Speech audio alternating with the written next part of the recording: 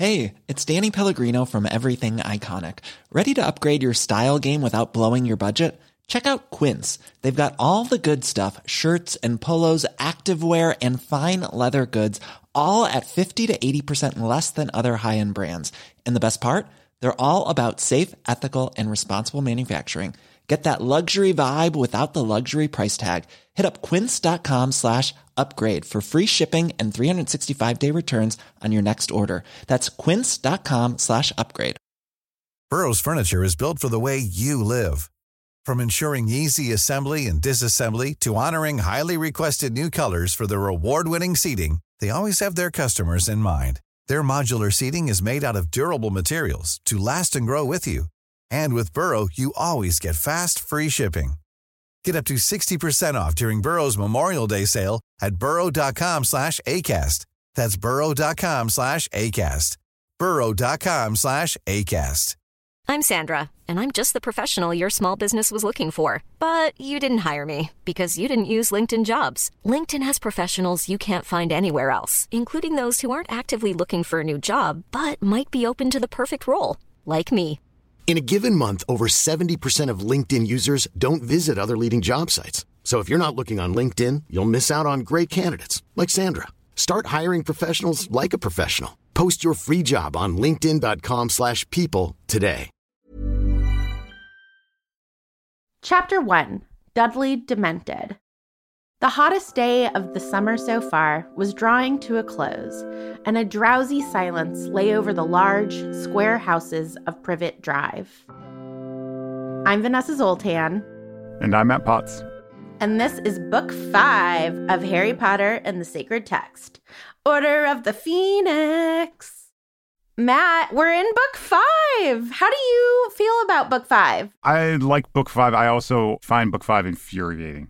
Ooh. Like, I think I had the least enjoyment reading Book 5, not because it's a worse book than the other books, but because the level of administrative, malfeasance is just, yes. I get claustrophobic. It feels like there's no way out. And you can really tell what the students are feeling, right? And so it made me very angry when I read it the first time. It offends you as an educator. Yeah, and as a person.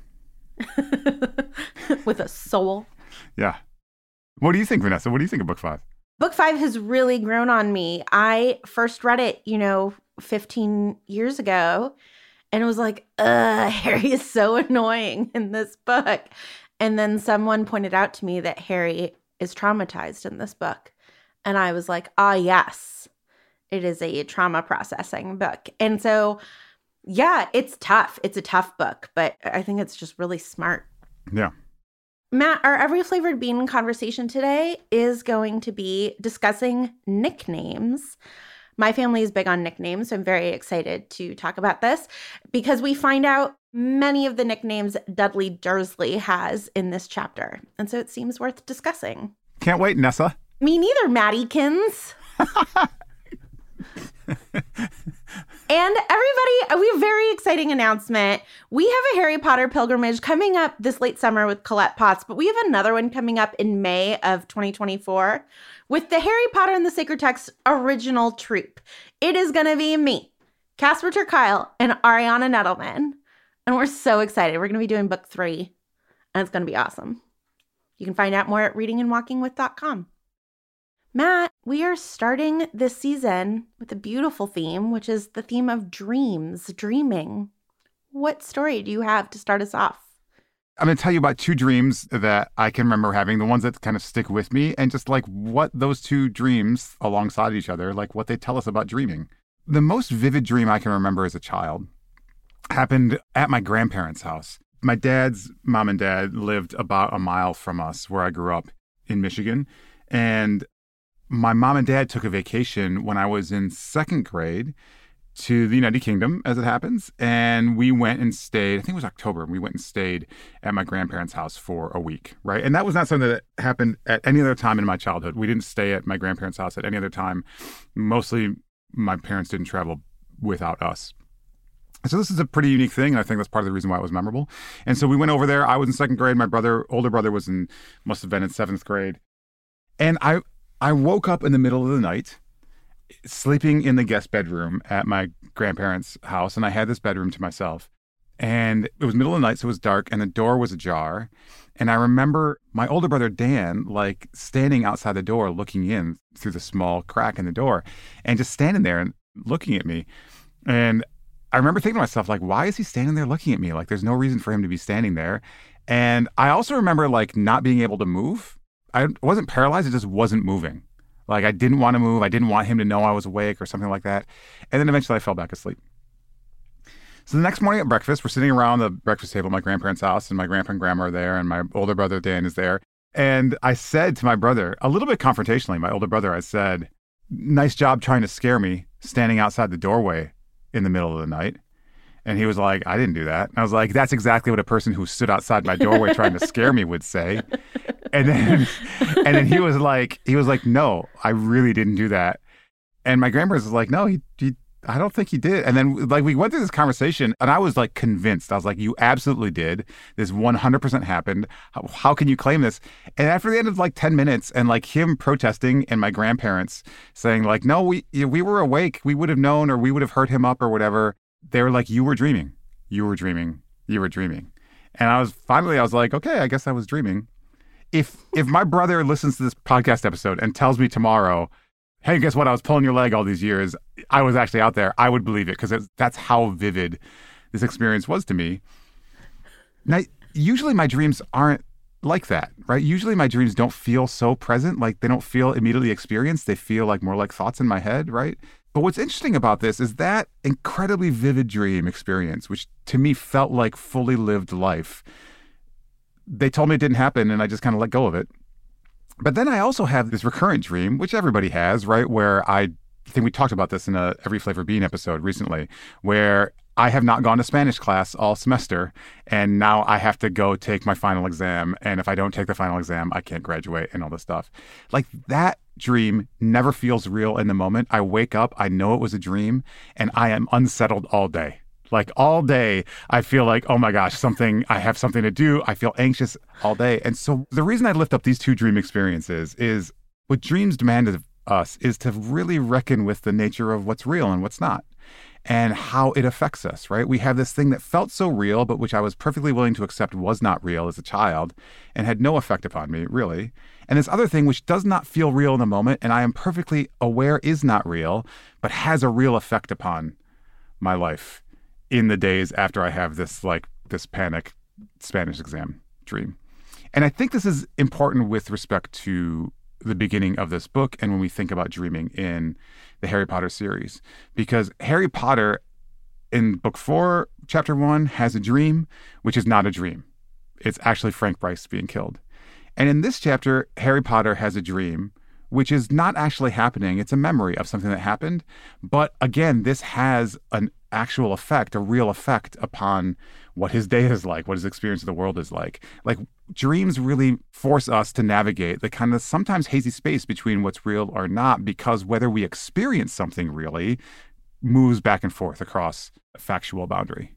Yeah, Matt, I'm so grateful for those stories and that we're having this conversation, because dreams do play such a large role in the Harry Potter series, right? I mean, even Harry talks about having a dream about Hagrid dropping him off in a flying motorcycle in book 1, chapter 2.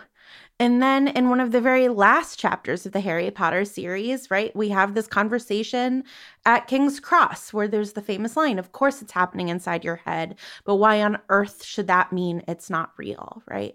So I think that trying to reconcile, sort of as we're about halfway through the series, what our thesis sort of is on dreaming and what role we think dreams have in the Harry Potter series, to your point, they play so many different roles, is important. And I'm excited to figure out what I think, because I don't know. Yeah. Before we get to the 30-second recap, if I can just make an etymological detour. Please, our first one of book 5. So dream comes from a Proto-Germanic root, which actually means deception or illusion. Oh, wow. Isn't that interesting? Yeah. I think it's really interesting. And this is the most fascinating part of the etymology. There's a word in Old English, which they haven't been able to establish a philological connection to the Germanic word, that meant music.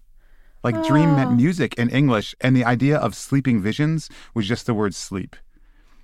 right? And so in English, for a long time, to dream was just music, and to have a dream, to have sleeping visions was just, you talked about sleep. The idea of dreaming as a sleeping vision was brought to England from the Vikings, who took it from German and introduced the idea of dreaming not so much as music, but as having a sleeping vision from this kind of root word that is related to deception or illusion. And then the kind of metaphorical meanings of dream happen a lot later. The idea of dream as an imagination, or using your imagination to dream something up, that arises in the 16th century. And then the idea of a dream as an ideal or an aspiration or a goal doesn't arise until the 19th century. So from a lot of the history of this word, it meant the kind of illusory reality that we have when sleeping. It's fascinating. And it's so interesting because if real is how we spend our lives, then dreaming is real. Right. But if real is about impact on others' shared perception, right? They're not real. It's really interesting. When I have a dream that Colette does something hurtful to me, that really affects our day. Exactly. Right? You're and we need to talk about it. And even though she wasn't there with me for the first part when she did that awful thing to me, right? We still need to process it as if she did in some ways, because it becomes real in our relationship. This is an ongoing fight Peter and I have as to whether he should be held responsible for things he does to me in my dreams. Yes, he should. I think that's the thing. I think that's the thing we figured out is we are responsible for helping the person through it, even if we didn't actually do the thing, right? Well, Vanessa, it's time for us to have our 30-second recap. Okay. Can I count you in? Please do. 3, 2, 1, go. So Harry is laying outside of the Privet Drive window in order to overhear the news, and there's no news about Voldemort. And he's like, okay, thank goodness. He has this fight with Vernon and Petunia, then he goes on a sulky walk. While he's on a sulky walk, he runs into Dudley and his gang. Dudley has gotten really swole, and he starts to confront Dudley and is trying to get him into a fight. And then Dementors come, and Dudley sort of freezes, and Harry is like, Expector Patronum, and then Mrs. Fig runs up and is like, I'm going to kill Mundungus Fletcher. And Harry is like, what the heck is going on? Nice one. It really was Good job, excellent. Vanessa. Thank you. I was excellent. Matt, it is your turn now. I feel like I've made this really easy for you. On your mark, get set, go. So Harry's hiding underneath the window trying to listen to the news because he wants to hear if there's any bad news of things happening. And there isn't bad news of things happening. He's wondering what's going on. And then Vernon and Petunia find him, and there's a big fight. And then he walks around and he goes to Magnolia Circle? Their circle. And he's into Magnolia something. And he sees Dudley with his friends, and Dudley is a bully. And the other friends go off, and Harry's like, hey, Big D. And then they get into a fight, and he's like, takes out his wand, and then Dementors come. And Dudley punches him, and then he runs off. And then he Expector Patronums, and then Mrs. Fig runs up, and she says, I'm so bad at Mundungus. I didn't know you could talk that fast. I sometimes I can talk fast. Whew. That was amazing. So, Matt, the most obvious place to start is Harry's literal dream in this chapter.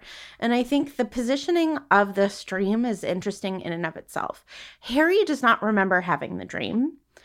Dudley overheard Harry talking in his sleep, which makes Harry believe, and us believe, that Harry was having a dream, because what Dudley is parroting back to Harry are things that Harry would reasonably have said in his sleep. Dudley is saying, oh, Cedric, don't kill Cedric. And there was no way for Dudley to know that unless Harry was really yelling those things. And right, there's so many forms of reality and unreality in this, right? Harry is dreaming something that kind of really happened, right? He's dreaming this moment with Cedric, but we know that Harry wasn't even given the opportunity to beg for Cedric's life. It's possible that Dudley is making up or misremembering exactly what Harry said in his sleep, right? There is so much unknown about this dream, in addition to the fact that what Harry was dreaming in that moment was a dream and therefore didn't really happen.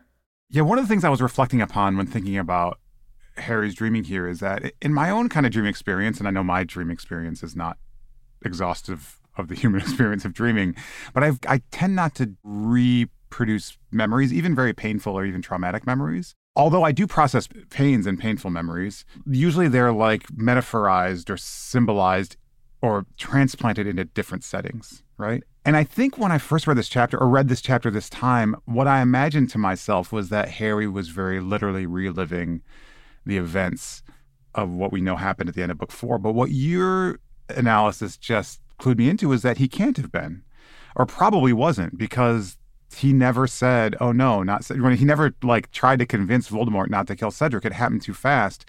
There's some different version of the story that his dream reality is processing for him. And maybe it was in the cemetery. Maybe it's somewhere else. Maybe there's some other situation where he felt responsible for saving Cedric and was trying to save Cedric from this danger.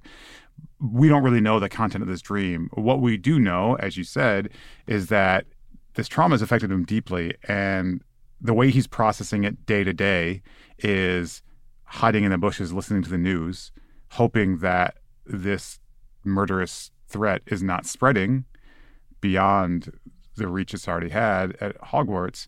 And how he's doing it when he's sleeping is through these kind of traumatic processing imaginations, memories, fabrications, illusions, dreams, whatever. I mean, it's hard to know what language to use, but the wrong language to use would be that it's not real. Right. Right? Because it's an actual death that's undeniable, and it's the actual return of Voldemort, which many will try to deny. And so the nature of reality becomes a very important question here. The fact that he's processing it through dreams, the fact that the trauma is real is really important because that links to the reality of the return of Voldemort and of the death of this child. Yeah, Matt, I love everything you said, and I want to return us to the dream as Dudley recounts it for a second, because I am not a dream analyst, but it's also interesting, right? Dudley tells us that Harry is also yelling, "Dad, help me, Dad. He's gonna kill me, Dad." Right? And again, if we believe that Dudley is at least somewhat representing what Harry is actually saying, and again, we do not know if he's accurately representing that, Dream Harry is frustrated that his dad can't help, is having to escalate what his pleas are in order to get his dad to help, but somehow believes his dad can help, right? Dream Harry is reaching out for his father. In book 3, he learned that his father sort of lives in him but isn't him. But he's still processing, understandably, this odd magical reality where your father can come out of a wand and help you, and yet only to some extent.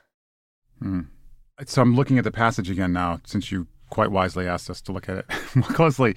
It says that Harry admits through the narrator's voice that he did revisit the graveyard last night in his dreams. And there's a sense in which Dudley reminds him of that. That wasn't actually at the forefront of his mind, right? But it's not the same graveyard, and the capacities and influences and roles of the different characters in this scene have shifted in ways that accentuate, I think, Harry's feeling of helplessness, his feelings of loss. So all those things were real in the graveyard, right? His sense of helplessness, his sense of loss, his wishing that there were adults there who could support him so this didn't all fall on him.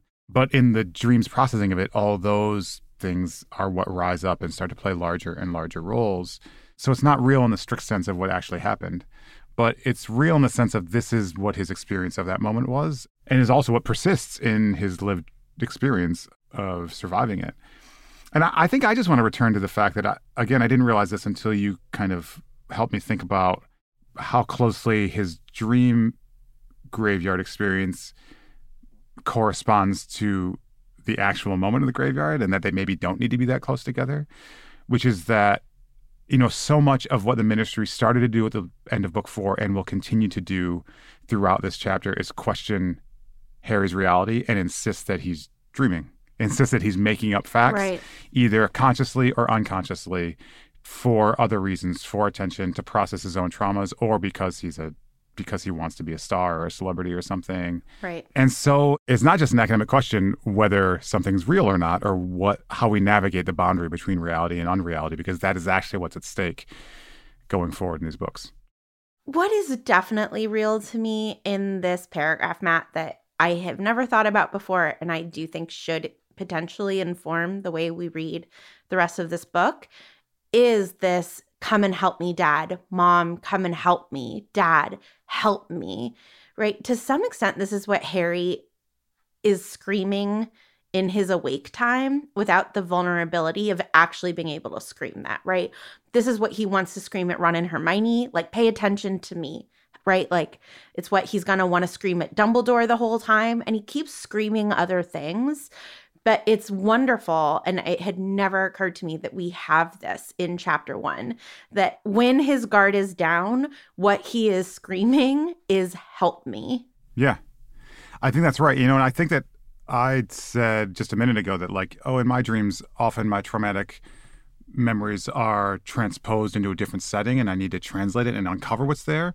But even if we take Harry's current dream as literally reproducing what happened earlier in his 14th year, like, it is also transposing an earlier trauma, which was when his parents are killed. And, like, he doesn't have his parents with him to help him all these years, and he wishes they were there. And there's something, very heartening at the end of book 4 when they come out of Voldemort's wand and these shades, like, encourage him and they are there to support him.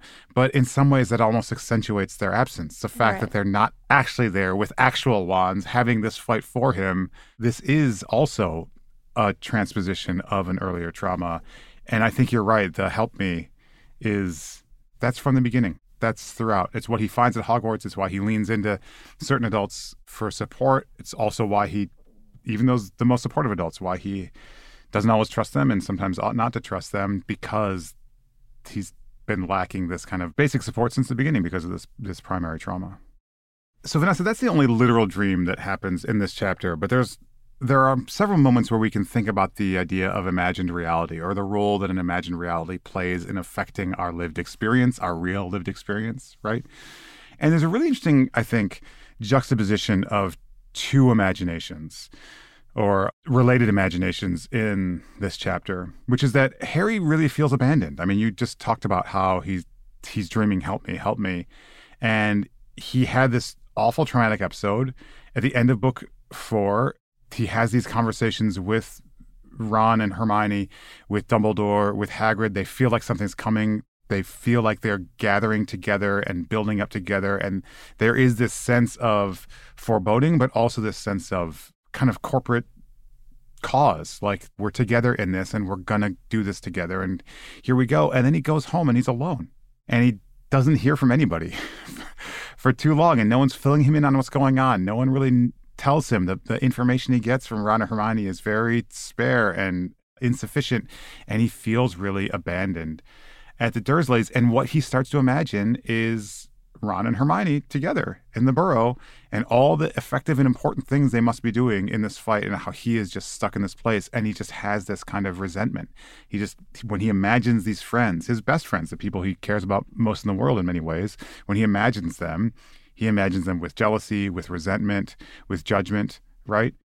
And then the Dementors come, right? As we explained in the 30-second recap, the Dementors show up in Little Whinging and walk Magnolia Crescent and meet Dudley and Harry there. And they tried to suck the soul out of Dudley. And Harry's first couple of attempts at casting his Patronus fail. And suddenly this vision of Ron and Hermione appears before him, and his imagination generates the kind of joy and happiness that's necessary to successfully cast a Patronus. And one does. A stag runs out and saves him, and then he points the stag in the direction of Dudley and saves Dudley as well. And it works, right? And what's interesting to me is, like, in both cases, he has to imagine these people he loves, Ron and Hermione. But in the first case, he imagines his friends with resentment and judgment and maybe some jealousy, and it really weighs him down and it makes him feel trapped. And he is trapped. I mean, to be clear, like, I'm not necessarily judging him for having these imaginations, because he really has been neglected and abandoned here. But it's only when he can imagine these people he loves in a different light that he gets the joy he needs to cast the Patronus. And just those things, the idea of, like, the imaginary is real. Like, how we imagine things actually affects who we are and what we're able to do. And his imagination plays a necessary role in his responding to these Dementors and saving his own and Dudley's life. And, to be clear, Ron and Hermione haven't changed in the last, in that 5 minutes. It's not like they were bad and became good. He got a text from them being like, we're thinking about you. Right. None of that stuff happened. He just imagined it differently, but it makes a real difference. Yeah, it's actually incredible what a difference we know all of that makes in our real lives, right? I used to have a big problem with Casper ter Kuile by not assuming good intentions in him. And then over years was like, oh, Casper literally almost always has good intentions. And it, right, like it just changed our whole friendship, right? Just being able to, change my imagination about him. And I think that this is where Harry's resilience is, right? Like this is the genius and the courage and the incredible everything of Harry Potter, the boy, is that when needed, he can imagine love. And no matter how desperate his situation is, he seems to have that reserve within him. And, there's no mention of God in these books, but I think that is often how people think of God's love, that even, right, like you can be inside the whale and God still loves you. And for an atheist, I love that Harry, in an upcoming chapter, the Wizengamot is going to say, like, you can do a full Patronus.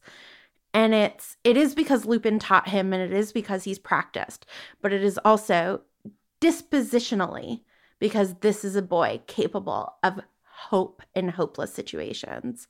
And it's incredible. And I have mixed feelings about the various ways that is rewarded in the text.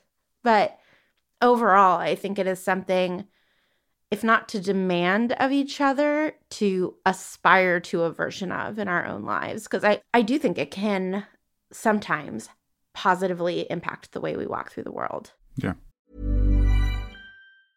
Mom deserves the best, and there's no better place to shop for Mother's Day than Whole Foods Market. They're your destination for unbeatable savings, from premium gifts to show-stopping flowers and irresistible desserts. Start by saving 33% with Prime on all body care and candles. Then get a 15-stem bunch of tulips for just $9.99 each with Prime. Round out Mom's menu with festive rosé, irresistible berry chantilly cake, and more special treats. Come celebrate Mother's Day at Whole Foods Market. Quality sleep is essential. That's why the Sleep Number Smart Bed is designed for your ever-evolving sleep needs. Need a bed that's firmer or softer on either side? Helps you sleep at a comfortable temperature? Sleep Number Smart Beds let you individualize your comfort, so you sleep better together. J.D. Power ranks Sleep Number number 1 in customer satisfaction with mattresses purchased in-store. And now, save 50% on the Sleep Number Limited Edition Smart Bed for a limited time. For J.D. Power 2023 award information, visit jdpower.com/awards. Only at a Sleep Number store or sleepnumber.com.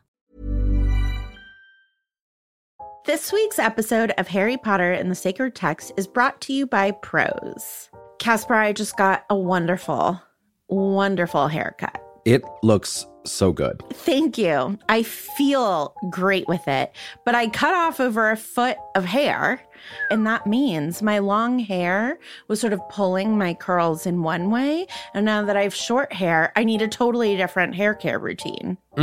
Luckily, Prose is made for people, not hair and skin types. Personalization is rooted in everything they do, from their in-depth consultation to their made-to-order model. And so I used the review and refine feature, and I was like, yes, I still want vegan hair care products. Yes, I still want to smell like a lavender field, but my hair is no longer long. It is short to medium length. Please send me a different formula of shampoo and conditioner. Prose is so confident that you'll bring out your best hair and skin that they're offering an exclusive trial offer of 50% off your first subscription order at prose.com/Harry Potter. So you get your free consultation and then 50% off at prose.com/Harry Potter. That's PROSE.com/Harry Potter.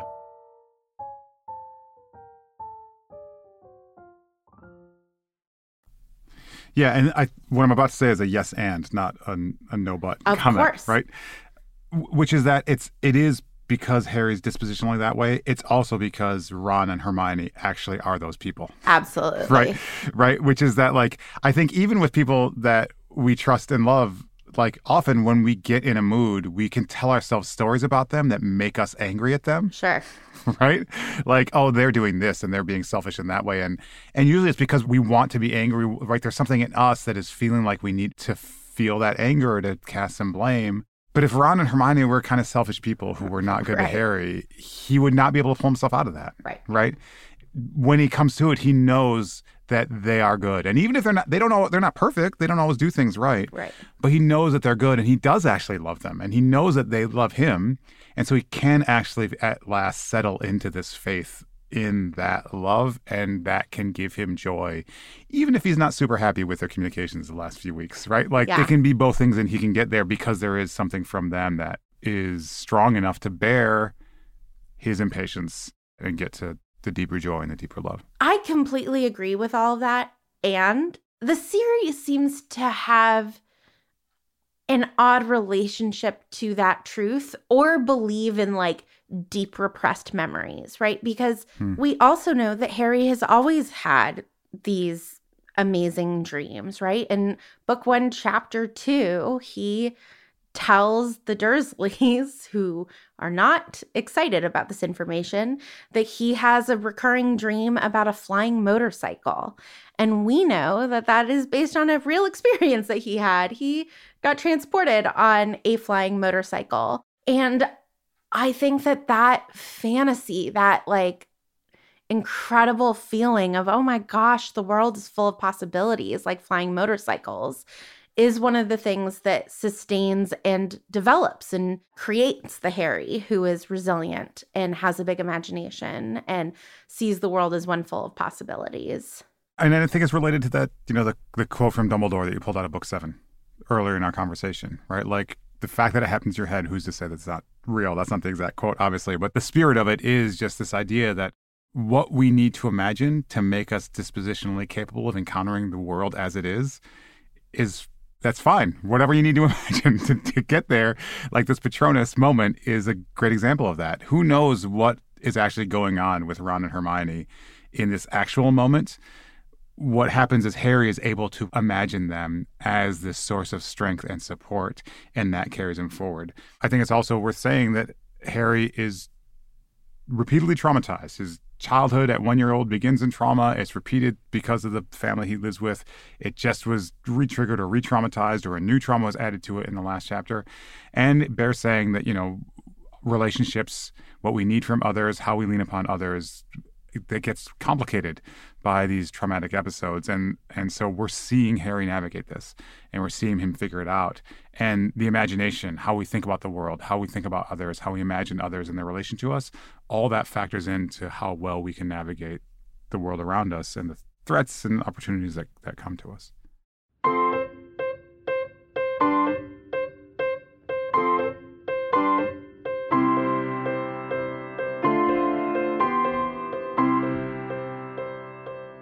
Vanessa, we are going to move on to our sacred reading practice now. And this week, we are resuming our practice of Lectio Divina. One of my favorite practices. It's like top 5. Well, Matt, I picked a sentence for us at random. Great. Dudley lay curled up on the ground, whimpering and shaking.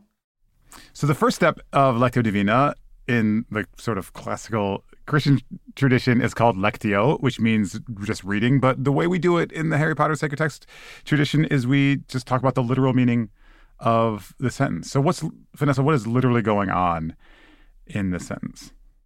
Well, the Dementors have just left. The Patronus has just been expecto patronumed away. And Harry has just sort of come out of this trance of dealing with them. And he's like, oh my God, my t-shirt is sweaty. And then he sort of looks up, and what he sees as he's like, Dementors were just here, is Dudley curled up on the ground, whimpering and shaking, right? Like this big guy who we do periodically see shrunken by the wizarding world, right?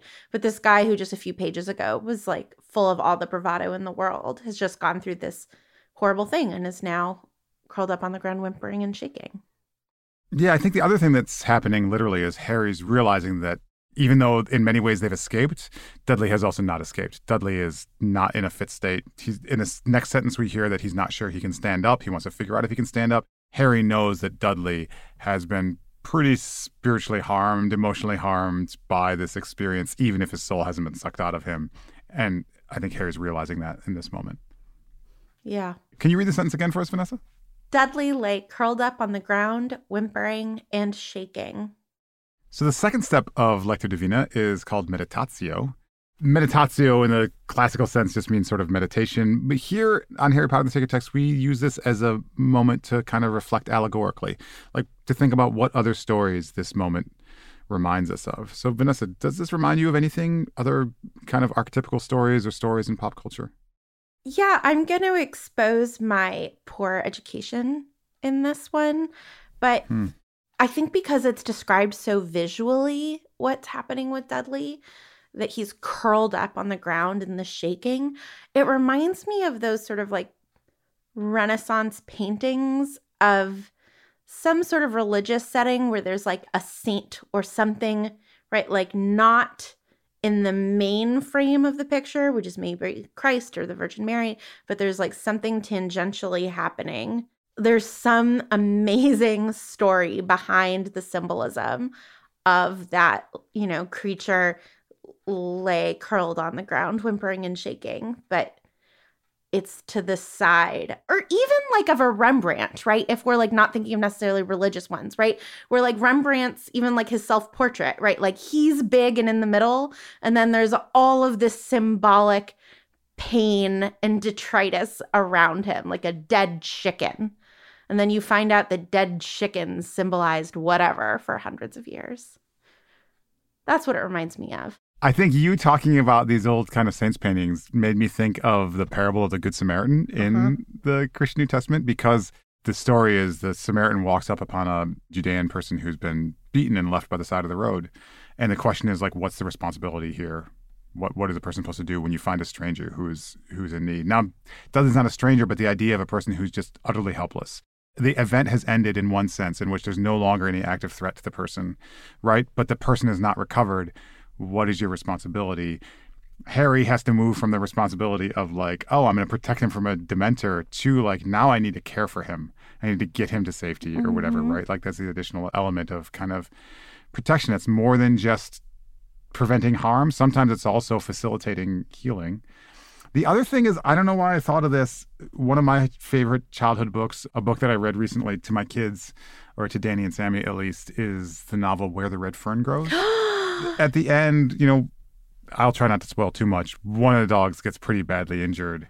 Dan. And there's a lot of whimpering and cowering. And there's at first glance, like Dan doesn't seem so badly injured, but there's a deeper wound underneath that they discover. And I think with Dudley, right, something has happened to Dudley. We're going to learn this in the next couple of books. Dudley was spared from the worst, did not have his soul sucked from him. But we're going to learn that Dudley is not the same kid in a couple books that he is even 10 minutes ago in this chapter. Okay, Vanessa, let's move on to step 3 of Lectio Divina. Could you read the sentence for us one more time? Yes. Dudley lay curled up on the ground, whimpering and shaking. So the classical name for the step 3 of Lectio Divina is oratio, which means pray. But on Harry Potter and the Sacred Text, we reflect upon what it's speaking to in our own lives. So what about you, Vanessa? What do you think? I mean, it reminds me of when I broke my ankle while playing rec league basketball. And this feeling of I couldn't make words, and it turns out because of adrenaline and whatever. But I was just like, ugh. And what I remember profoundly is the silence as my, you know, coach and my mom sort of argued about whether or not my ankle was broken. I just remember watching it like it was a tennis match and not being able to speak. And so I guess I'm being quite literal. I was also like on the ground shaking and like unable to speak. And how lovely it was for me in that moment. You know, my mom was right there and like got me to the hospital. So a pretty different situation than Dudley. What about you, Matt? As I've mentioned on the podcast before, I coached Little League with Danny and Sammy this year. And there was a game about midway through the season where a player got hit in the face by a pitch. There was some bruising. There was no concussion. There were no broken bones or anything. It was very scary, and we would not wish for it to happen again. But the child is fine now and has resumed playing and is happy. But I just remember, like, just in my mind, I can still see him crumpling to the ground when the ball hit his face. And the other thing that I remember is just sort of like the reaction, like lots of adults. You know, there were 15 parents in the other team's stands and 15 parents in our stands, and then coaches and then adult umpires. And just like, I remember 2 people moved fast, and it was this kid's parents, right? I remember everyone was just like, what? Like, no one moved, but there were 2 people running, and it was these 2 kids' parents. And then, like, after a beat, like, people in the stand started moving. Right? But just like that kind of pause, like, makes me wonder, like, where does that pause come from? And how do you get to be the person that reacts more quickly, apart from being, you know, the parent who just does that in kind of instinctively, intuitively? And even myself, like, the ump said, like, call 911, like, immediately stood up and said, call 911. And I ended up dialing it, and I couldn't figure out how to use my phone. Like, this is the thing about, like, I was like, you know, there's like the button for emergency, right? And I was like, oh, I'll do that. That'll be quicker.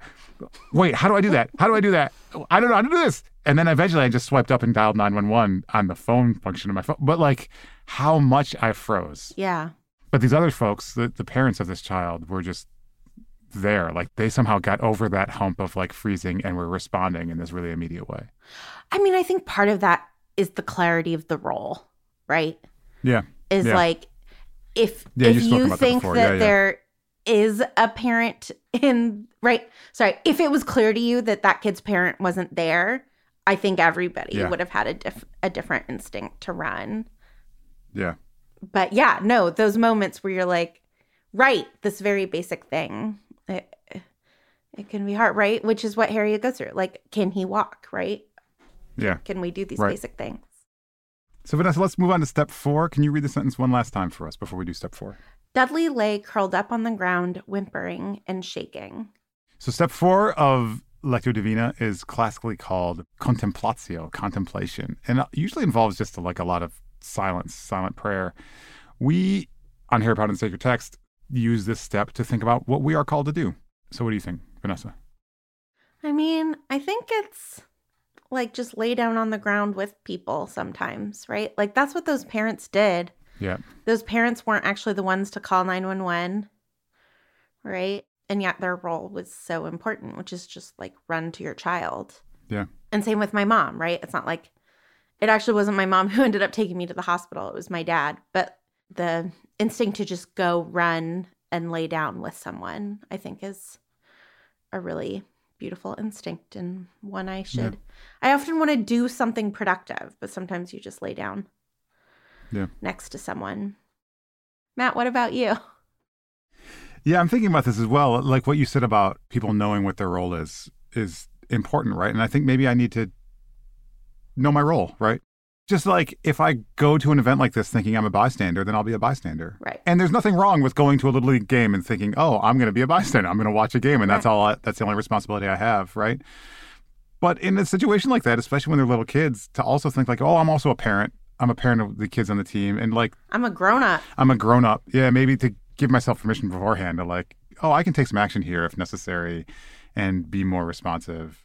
Again, not to fault myself for having expected to only be a fan, and I hope that I only ever will be, right? But also to know my role, to know my place in those situations, and to know who I have the power to protect and who I have the power to help before the crisis happens, so I'm not trying to figure out what it is after it does. Well, thanks, Matt. Thank you, Vanessa. Boy, Lectio's great. It really is. Even on a budget, quality is non-negotiable. That's why Quince is the place to score high-end essentials at 50 to 80% less than similar brands. Get your hands on buttery soft cashmere sweaters from just $60, Italian leather jackets, and so much more.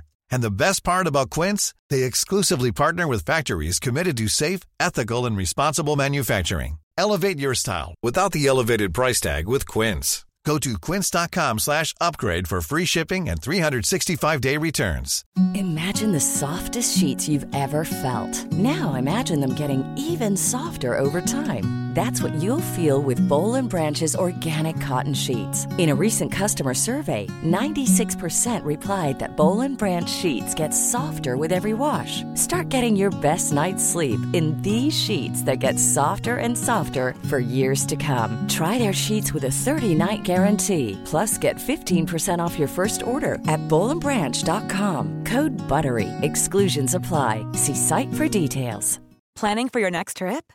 Elevate your travel style with Quince. Quince has all the jet-setting essentials you'll want for your next getaway, like European linen, premium luggage options, buttery soft Italian leather bags, and so much more. And is all priced at 50 to 80% less than similar brands. Plus, Quince only works with factories that use safe and ethical manufacturing practices. Pack your bags with high-quality essentials you'll be wearing for vacations to come with Quince. Go to quince.com/pack for free shipping and 365-day returns. Matt, it's time for this week's voicemail, and this week it is from Erin. Hi, Matt and Vanessa. I am calling for a blessing for Hagrid. I just finished listening to your episode on rest from the third book. And this blessing for Hagrid is based on an experience that I had when I recently got COVID. I have 2 young children. They were 5 and 3 at the time. And so when I tested positive for COVID and was very unwell, luckily we had grandparents that were willing to drive 4 hours to pick my kids up. I quarantined. My spouse got COVID shortly after I did, so we were both quarantining at that time.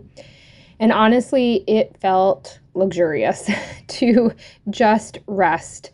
And the only reason why I didn't feel guilty was because I had COVID, and we have deemed that a type of illness that you are allowed to rest from and allowed to quarantine from other people, where if it was just the regular flu, I know I wouldn't have had that opportunity to rest and catch up on shows and sleep 12 hours a day.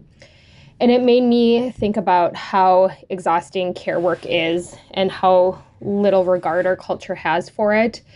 I have talked with friends who also have had newborn babies, and we have talked about how we had fantasies about breaking our legs when our kids were 3 weeks, 4 weeks old, so we could go back to the hospital and be taken care of by nurses. And I thought I was isolated in this thought. And when I talked to other mothers, they had the same thing, which told me that we don't give enough credit to people who care. Hagrid is the caregiver at Hogwarts. He cares for the animals, he cares for the grounds, and he is marginalized, literally. This blessing is for you, Hagrid. Thank you.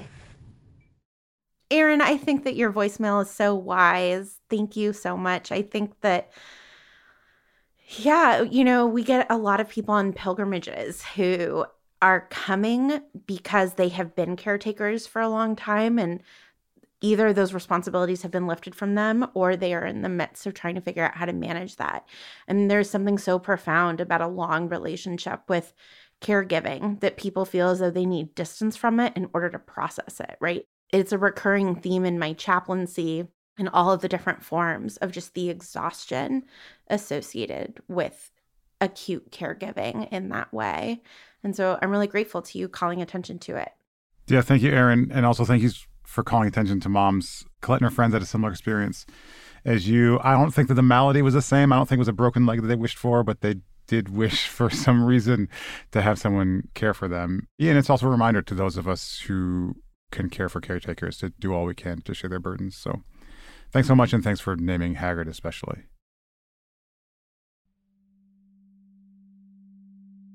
It is now time for us to remember members of our community who have been loved and lost. Austin Glenn, or A.G. Huffhines, who is 90, a loving husband, father, and granddad. Elizabeth Eggers, who is 62, the flower lady, a devoted wife, mother, friend, and gran. The Reverend Eugene H. Hoff, who was almost 97, was silly, wise, joyful, loving, and beloved. Xiomara Missildine, who was 1 year old, was loved always and is no longer in pain. Gail Carlo, who's 84, a steadfast and caring grandfather. May their memories be a blessing to us all.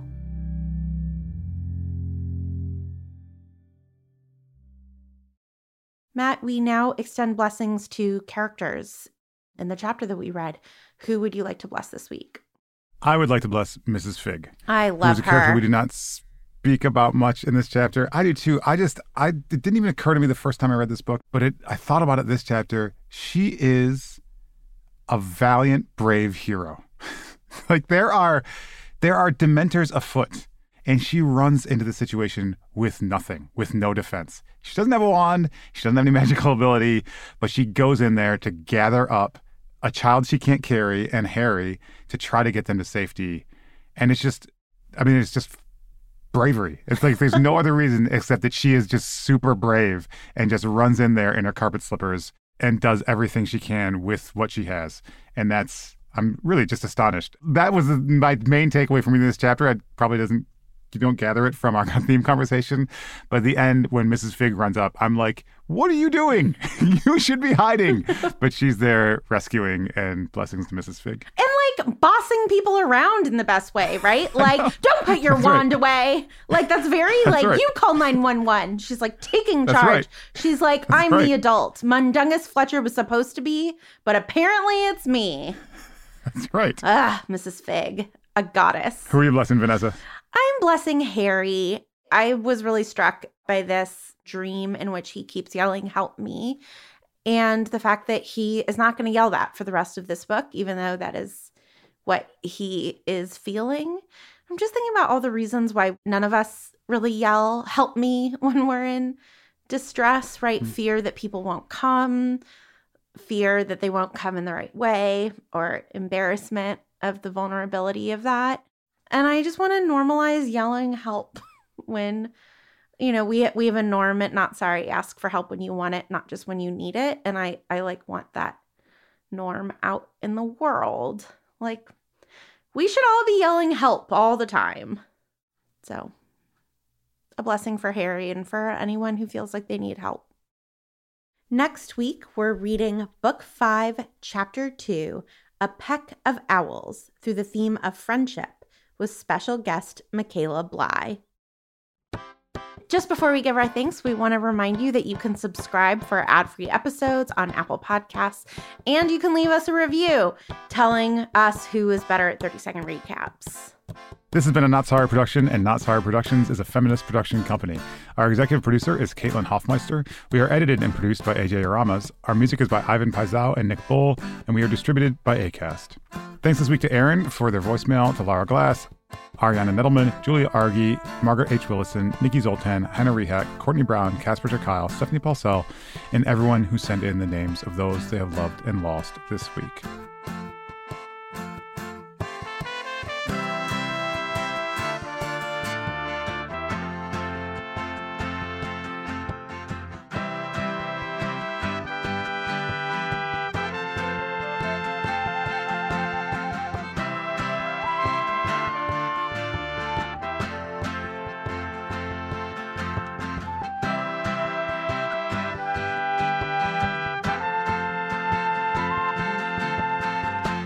He walks around and he goes to Magnolia Circle? There's Circle. And he's into Magnolia something. And he sees Dudley with his friends, and Dudley is a bully. Real, I know and that the other friends go Magnolia off, and Harry's like, hey, big D.